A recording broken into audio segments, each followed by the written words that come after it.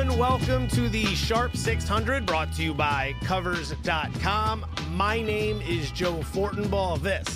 This right here is episode 126 of the podcast. Thank you for spending some of your time with us today. In just a few minutes, we're going to head out to the Las Vegas desert to visit with Ed Salmons, race and sportsbook manager at the Westgate Las Vegas Superbook. Without question, one of the smartest minds in the business. I don't think I've ever asked Ed a single sports question regarding any sport that he hasn't had a dialed-in, buttoned-up answer to. So Ed's going to join us in just a few minutes for what I'm calling, and this is loosely defined right now, we need a better name, but we're calling this the NFL College Football Monday Autopsy. A bit wordy if you ask me, but we're going to go back through some of the key decisions that took place Saturday and Sunday and try to get a better bearing for how we can retool our power numbers to get set for the next week in both college and pro football. Now, to quickly recap, 5-4 on the picks this weekend with one more decision yet to be determined. That is an under on the Raiders-Rams Monday night game. Under 49.5 is what we played that at last week. We were 2-1 in the NFL, 3-3 in college football. So we're sitting 5-4 with one game remaining. But before we get to Ed and before we do anything else, I've put together a little something which, again, probably needs a better name. Those of you who don't know me, and I know that's many of you, my favorite number happens to be 7. It's a long, convoluted story, but I bought a $7 plaid bro shirt in New Orleans years ago. Wore it to play craps and won like $2,000. And 7 obviously is a very big number playing craps. So now suddenly I like this shirt. Met my wife in the shirt. Several other things have happened in the shirt. First kid was born when I was wearing the shirt. He's born 7 pounds, 7 ounces. And that night I bet on the Warriors, who were 7-point favorites and ended up winning by like 30. So needless to say, 7's a big number for me. I've got 7 teams between college and pro that I want you to pay attention to moving forward, right? 7 teams. Let's start with college. California, the Golden Bears, right here in my backyard. 2-0 straight up, 1-0-1 against the spread this year. Defensively, giving up just 17.5 points per game. Very quietly, Justin Wilcox has turned this program around in just over 1 year's time. Gone are the days of Sonny Dykes' teams playing no defense whatsoever and blowing games in the fourth. Wilcox is a candidate to keep your eye on, much like P.J. Fleck at Minnesota. Hint, hint, USC, if you're going to have an open vacancy anywhere in the future. So California, definite buy order on the Golden Bears. Number 2, the Hawaii Warriors. Love these guys. Going back to my time living on the East Coast, those games would start at midnight or 1 in the morning, and you could either chase your losses or press your winnings. Hawaii, very quietly, 3-0, straight up, 3-0 against the spread, 3-0 to the over. 3-0 to the over. This is very important. They're scoring a lot of points, but they're at Army this weekend. They have to travel 6,000 miles. They're going to play an early start time. Keep a very close eye on this game, but Hawaii, far better than anyone thought they would be this season. Team number 3, Arizona State and Herm Edwards. We played them over the weekend. Not only were they 6.5-point dogs to Michigan State, that got bet down to about 4.5. They won the game outright. Keep your eyes on Arizona State moving forward. Just the eye test. Herm's guys are flying all over the field, playing 100 miles an hour. That is what you want from a head coach. Team number 4, just a little sample for a game we might play this weekend, laying the 3 with Texas over USC.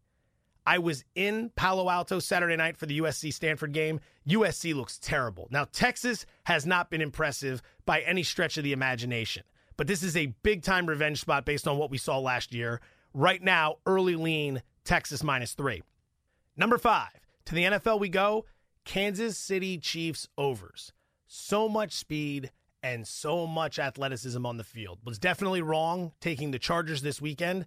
It's not so much that I'm upset that I was wrong. It was just the way Andy Reid has designed this offense. It is remarkable to watch. I think even if these guys struggle this year, they're going to find a way to put a lot of points on the board. So let's keep our eye on Kansas City overs. Number 6, Buffalo fades. The Bills look like garbage. There's no other way to sum it up. They had an awful preseason. They got destroyed in Baltimore. These guys are in a bad spot early in the season. I don't know how much value there's going to be betting against them. In fact, I don't think there's going to be any because the sports books are wise to this, but there are going to be a lot of Buffalo fades moving forward. And finally, number 7, Cincinnati fades. Don't fall for the win in Indianapolis. I was watching that thing closely because we laid the 3, took the 3 with the Bengals. They look terrible. Andrew Luck was 11 for 17 on third down, or at least the offense converted 11 of 17 third down opportunities. Big mistakes, lack of discipline, same old Marvin Lewis team. Bottom line, Cincinnati fades moving forward. To Ed Salmons in Las Vegas in just a moment, but a reminder to download the BetQL app. It is the app to outsmart Vegas.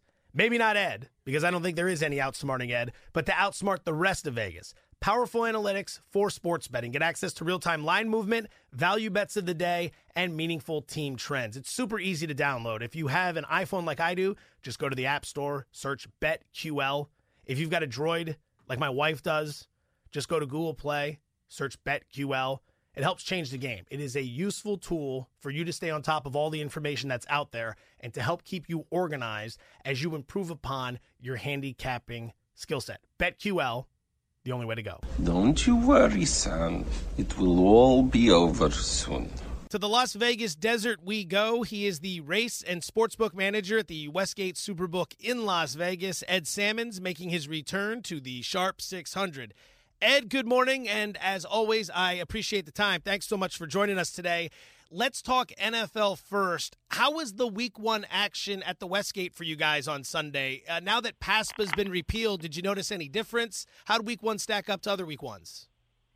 I would say this was the busiest Week 1 I've ever seen. I know Saturday with the college football, our handle was up 25%, and I haven't run the exact numbers, but crowd-wise yesterday, you couldn't literally get any more people in here. It was just absolutely packed. What do you attribute that to? PASPA? No, it's just, I mean, the NFL is always, and college football. Football is just so, yeah, as far as betting, that it's just, there's such passionate people, and you have, obviously, it's definitely more of a younger people's thing, and more people are turning 21, 22, and, it's legal to make a wager, and it's just so popular. Overall, yesterday, how did you guys fare? My guess would be that the best result was the Bears and the worst result was the Ravens. No. Our best result was the Panthers-Saints. I'm sorry, the Saints and Buccaneers. That was by far our best result. Really? The Bears would have been our best result, but we needed the Bears to win. Okay, so that ended up working out well. Was there a lot of action on the Ravens, though? Because I'd imagine there weren't a whole lot of people thrilled about the prospects of Nathan Peterman at quarterback for Buffalo. No, there wasn't. I mean, we were really quick as far as being ahead of the market on that one. So when everyone was at 6 on that game, we went to 7. When everyone was at 6.5, 7, we went 7.5. So we actually wrote back some money on the other side with people just betting numbers. So we were trying, and then, with all the parlays, yes, they were all on Baltimore, and they easily won. We saw how bad Buffalo was in the preseason. We saw what a train wreck was coming. So we were trying to get in front of that. But there was just a lot of popular sides that won yesterday, and we could have bailed the whole day out and had a decent day, but we needed Chicago to win.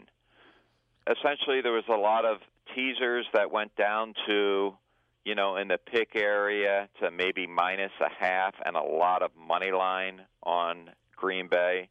So basically, if Chicago had won, we would have won a boatload on the game. But with Chicago covering but not winning, we lost on the game.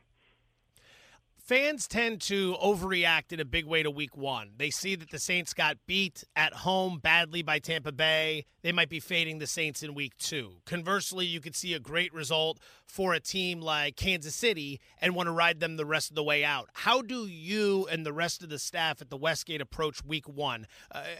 I'd imagine you aren't making any dramatic changes to your power numbers, but has there been anything that you've been changing, anything you've been adjusting?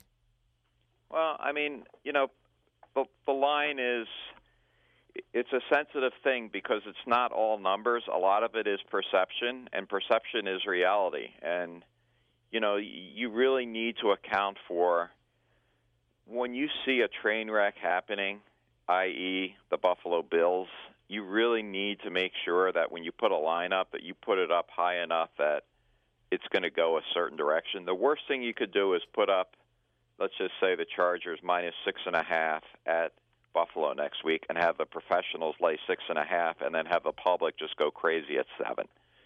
Our job is to get the line high enough where you're going to have some professionals say, no, 7.5 is too high.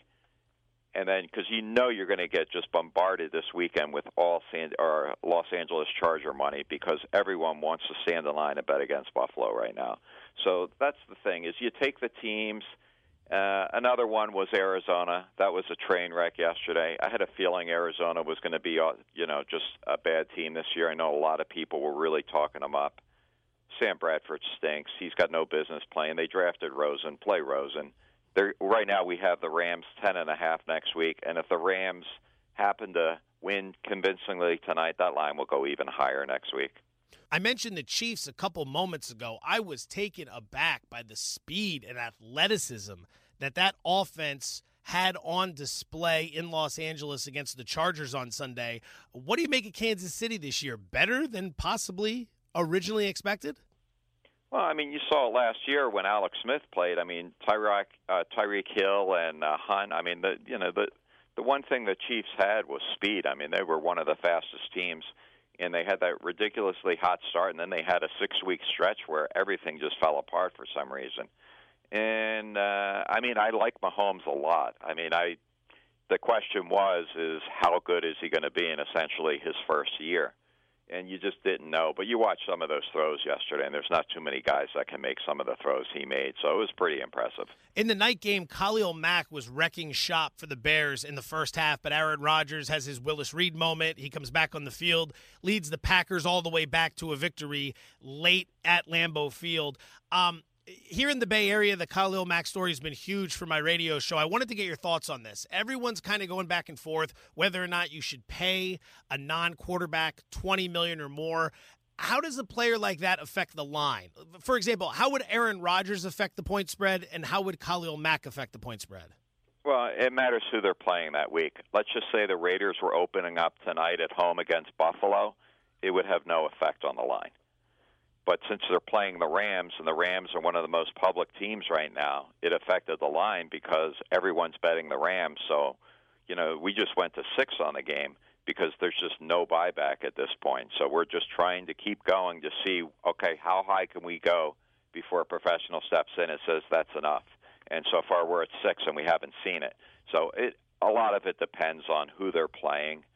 I mean, that whole move, I think the Raiders may actually rally around that for the first game because everyone has essentially written them off saying that, they gave up on the team by trading him. So I think it could be a rallying point tonight. At least I hope it is. Week 2 lines hit the board at the Westgate yesterday. Jeff Sherman had him up on Twitter. I was going through. Have you taken any significant action on anything like that, made any big changes so far? We had a house player that he bet some stuff. And again, it's just so funny that the bets that he made were all, I would call them, to the square side. He just bet the teams that looked really good in the first week. So he bet the Ravens against the Bengals because the Ravens look good, but was it more Buffalo looking just like a train wreck? He bet the Chargers against Buffalo, and we're going to get a lot of against Buffalo this year moments, and that's understandable. And he bet against Dallas because they looked really bad, so he bet the Giants against Dallas. So that's the 3 bets that we've taken, decent-sized wagers on those to start the week so far. Have you guys encountered this duffel bag boy that I keep hearing about from Mitch Moss and Paulie Howard, the guy betting the monster parlays all over town?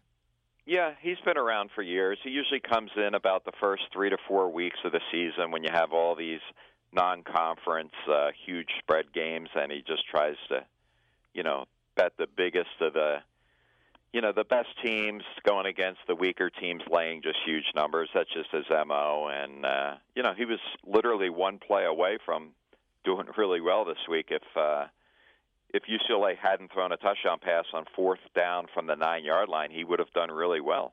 Does he literally walk around with a duffel bag filled with cash? I haven't seen the duffel bag, but I like the nickname. I think it's funny. Monday Night Football, it's the Jets at the Lions, and it's the Raiders hosting the Rams. From a side and total perspective, who are you guys going to be rooting for at the book, and which way is the public going to be going here? Public likes Detroit, and the public is in love with the Rams tonight. And we're going to be rooting for both dogs, but if we just got one, the one we're really going to be rooting for is the Raiders because I can tell you that there is a ton of liability on the Rams in that game, and it's just going to mount through the first game, no matter what happens in that game, unless Detroit happens to lose straight up, that it's just going to add more liability to the Rams. So we're really going to be Raider fans tonight in this sports book. To the college football world we go. A few questions here. Let's begin with the first 2+ weeks of the season, because I know a few teams have notched 3 games, like Hawaii, for example, and we'll get to them in a moment. But what have been the biggest surprises or adjustments you've made? Has anything happened that's forced you to make some significant alterations to your power rankings? There's definitely been some results. I know the game. The first, I think they call it week 1, not week 0. The Utah State really came close to winning at Michigan State, and then Michigan State went down, and that's just been a horrendous spot for the Big Ten teams going down into Arizona and playing in September when the temperature is 102 degrees or whatever. They just seemed to melt in the second half, and that's what happened to Michigan State. They just melted down, and that was definitely a surprise as far as Michigan State losing that game, because they kind of got a scare in week 1, and Arizona State so far through 2 games has looked good, but it's just, I don't know if you can win football games in college football 16-13 in this era, because Michigan State will play slower, but there's a lot of teams that won't, and when the tempo gets up, you just can't play slow like that. It's impossible. Herm Edwards is 2-0 at Arizona State. Meanwhile, Kevin Sumlin is 0-2 at Arizona. Either one of those surprising to you? Oh, the Arizona thing, just how bad they looked against BYU. And then I like Houston a lot this year. I had them, rated really high, but I had Arizona obviously rated higher. And that's a game I actually played. I played Arizona Arizona plus 4.5 in that game. And I thought it was just, since they got embarrassed in the first game, that was a really good spot for them. And for them to lay down the way they did, that was shocking. So that kind of told me that. And it's a game I had played earlier as well, was Cal plus 3.5 against BYU. I thought was one of the better bets of the weekend, because the BYU win, you could tell how fake it was, because Arizona, I don't know what's going on there. A lot of people are complaining about the play calling, because I know Tate's a big runner and they're not letting him run, and it's really affecting the offense. Arizona's never been much on defense, but they usually score a ton of points, and now they can't score, so it's kind of a disaster right now. Clemson with a 28-26 scare at Texas A&M. Jimbo Fisher had his guys cooking in that game. What do you make of this, though? Is A&M maybe a little bit better than we anticipated, or is Clemson showing what could be a couple cracks in the facade? No, Clemson. I have Clemson as the second-best team in the country, just slightly ahead of Ohio State. Clemson's the real deal. Going down to College Station in September against a team that's, they're a veteran team, that Texas A&M team, and that quarterback can play, and they've got a ton of athletes on that team, and that's just a hard place to play. So Clemson was just happy getting out with a win, and it was a lot closer than I'm sure that they had anticipated, but it's a really tough scheduling spot. I was in Palo Alto on Saturday for the USC-Stanford game. The Trojans mustered just 3 points, but it's not so much that. They just look boring. They look slow. They don't look like the USC I remember from the last 10, 20 years, going back to the start of the Pete Carroll era. Clay Helton as the head coach, how much longer do you think he's got? Well, that's definitely a topic of discussion this week. I know USC went into that game, and they had 3 offensive linemen that were real iffy to play.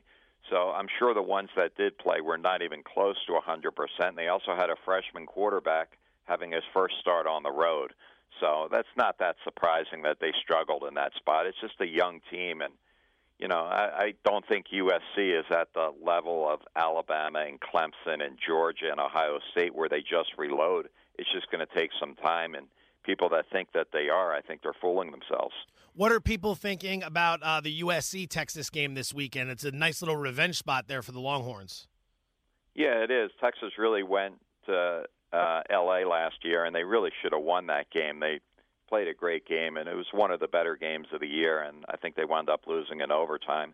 Texas is another team that I really had high expectations for this year, and through 2 games, they've just looked awful so far. I'm not exactly sure what's going on there, but this is definitely a game that I think Texas is going to win this week. It's, USC is really banged up, and they're just not ready to go on the road against top top competition yet. After that season-opening loss in South Bend against Notre Dame, the talking heads started getting real critical of Jim Harbaugh and the Michigan Wolverines. Ed, what do you think? Can Harbaugh make it work in Ann Arbor? 100% yes. That's just the media just taking a story and running with it. The Michigan team last year, I think they had one guy back on defense, and it was such a young team last year like USC is this year. And they were going to take their lumps last year. And if you look at their season a little bit closer, I mean, they were beating Ohio State in the third or fourth quarter last year in the last game of the year. I know they lost their ball game, but they had a big lead in the game. Michigan's going to be just fine. Jim Harbaugh's a great coach. Anyone that doesn't think that, I think they're out of their minds. Look what happened to the Niners the second he left. They absolutely went in the tank.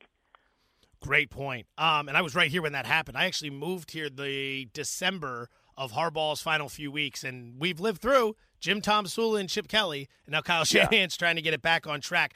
One of the point spreads I was looking at for this upcoming week, Auburn and LSU. Now, given the fact that LSU hammered Miami the first week of the season, I was thinking this line might be a little bit tighter, but I'm seeing it upwards around 9.5. Auburn a sizable favorite. Take me through the process on that. Auburn's that much better than LSU, huh?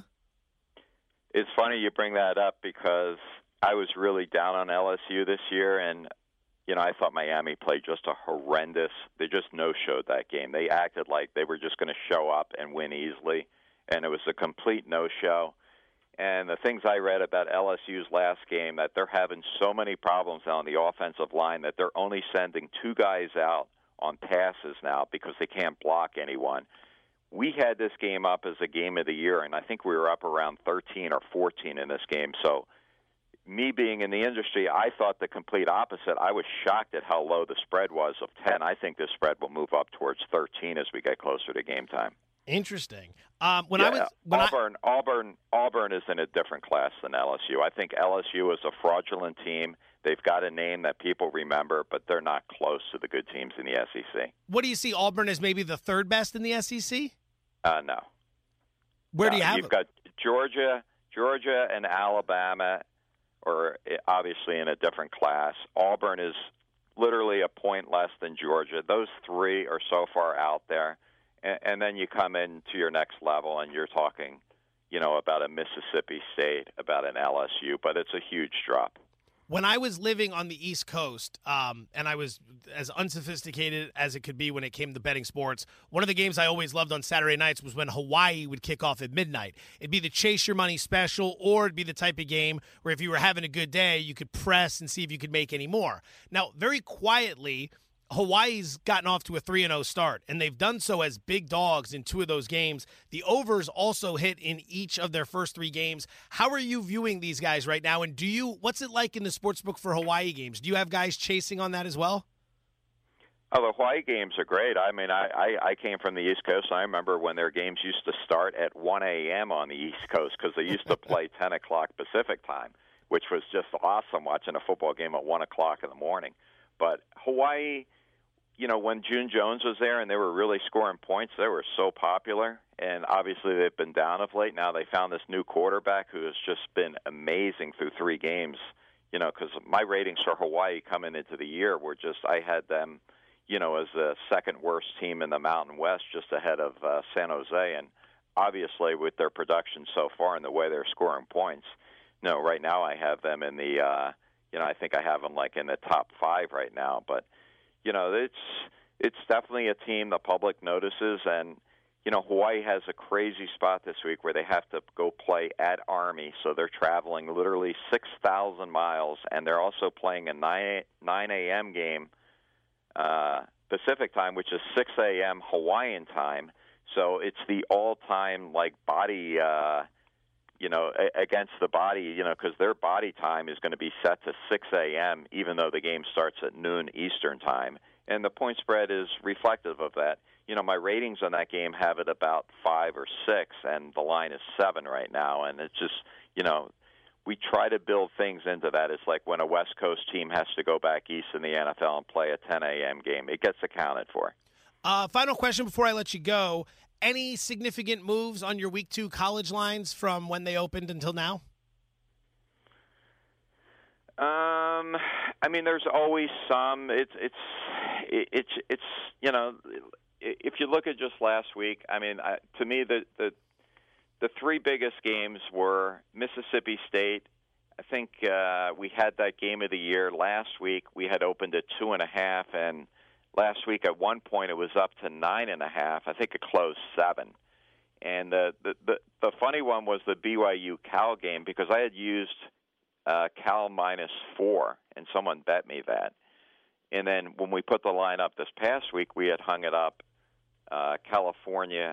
BYU -3. It was even as high as 3.5, and we closed that game 2. But we had the other side favored. And then we were talking about that Houston-Arizona game, which I would have had Arizona favored before the year, probably about 4.5, and they wound up getting 4.5 in the game. I haven't looked through the games yet this week, but they're the ones last week that really stand out. You get into a lot of comparisons now where you look at who a team has played and you try to really judge it, because sometimes these teams can get these fake records or these fake numbers from playing really inferior competition. Race and sportsbook manager at the Westgate Superbook in Las Vegas, Ed Salmons, joining us here on the Sharp 600. Ed, I always appreciate the insight. Thank you so much for spending some time with us today. It's greatly appreciated. You're welcome, Joe. Have a good week. I feel so unsatisfied. I'll tell you one thing right now, I am absolutely piggybacking Ed's analysis on the Auburn-LSU game. I was wondering why Auburn's a 9.5-point favorite based on the way LSU looked against Miami. That sold it for me. Auburn -9.5 is definitely going to be a play for us this week in our college football selections. That's a wrap for episode 126. Thank you all for your time today. It is greatly appreciated from the bottom of my heart. A reminder to subscribe, rate, and review if you haven't done so already. Every bit helps, everybody. We're back later in the week with college football picks and NFL picks. But for now, be well and best of luck.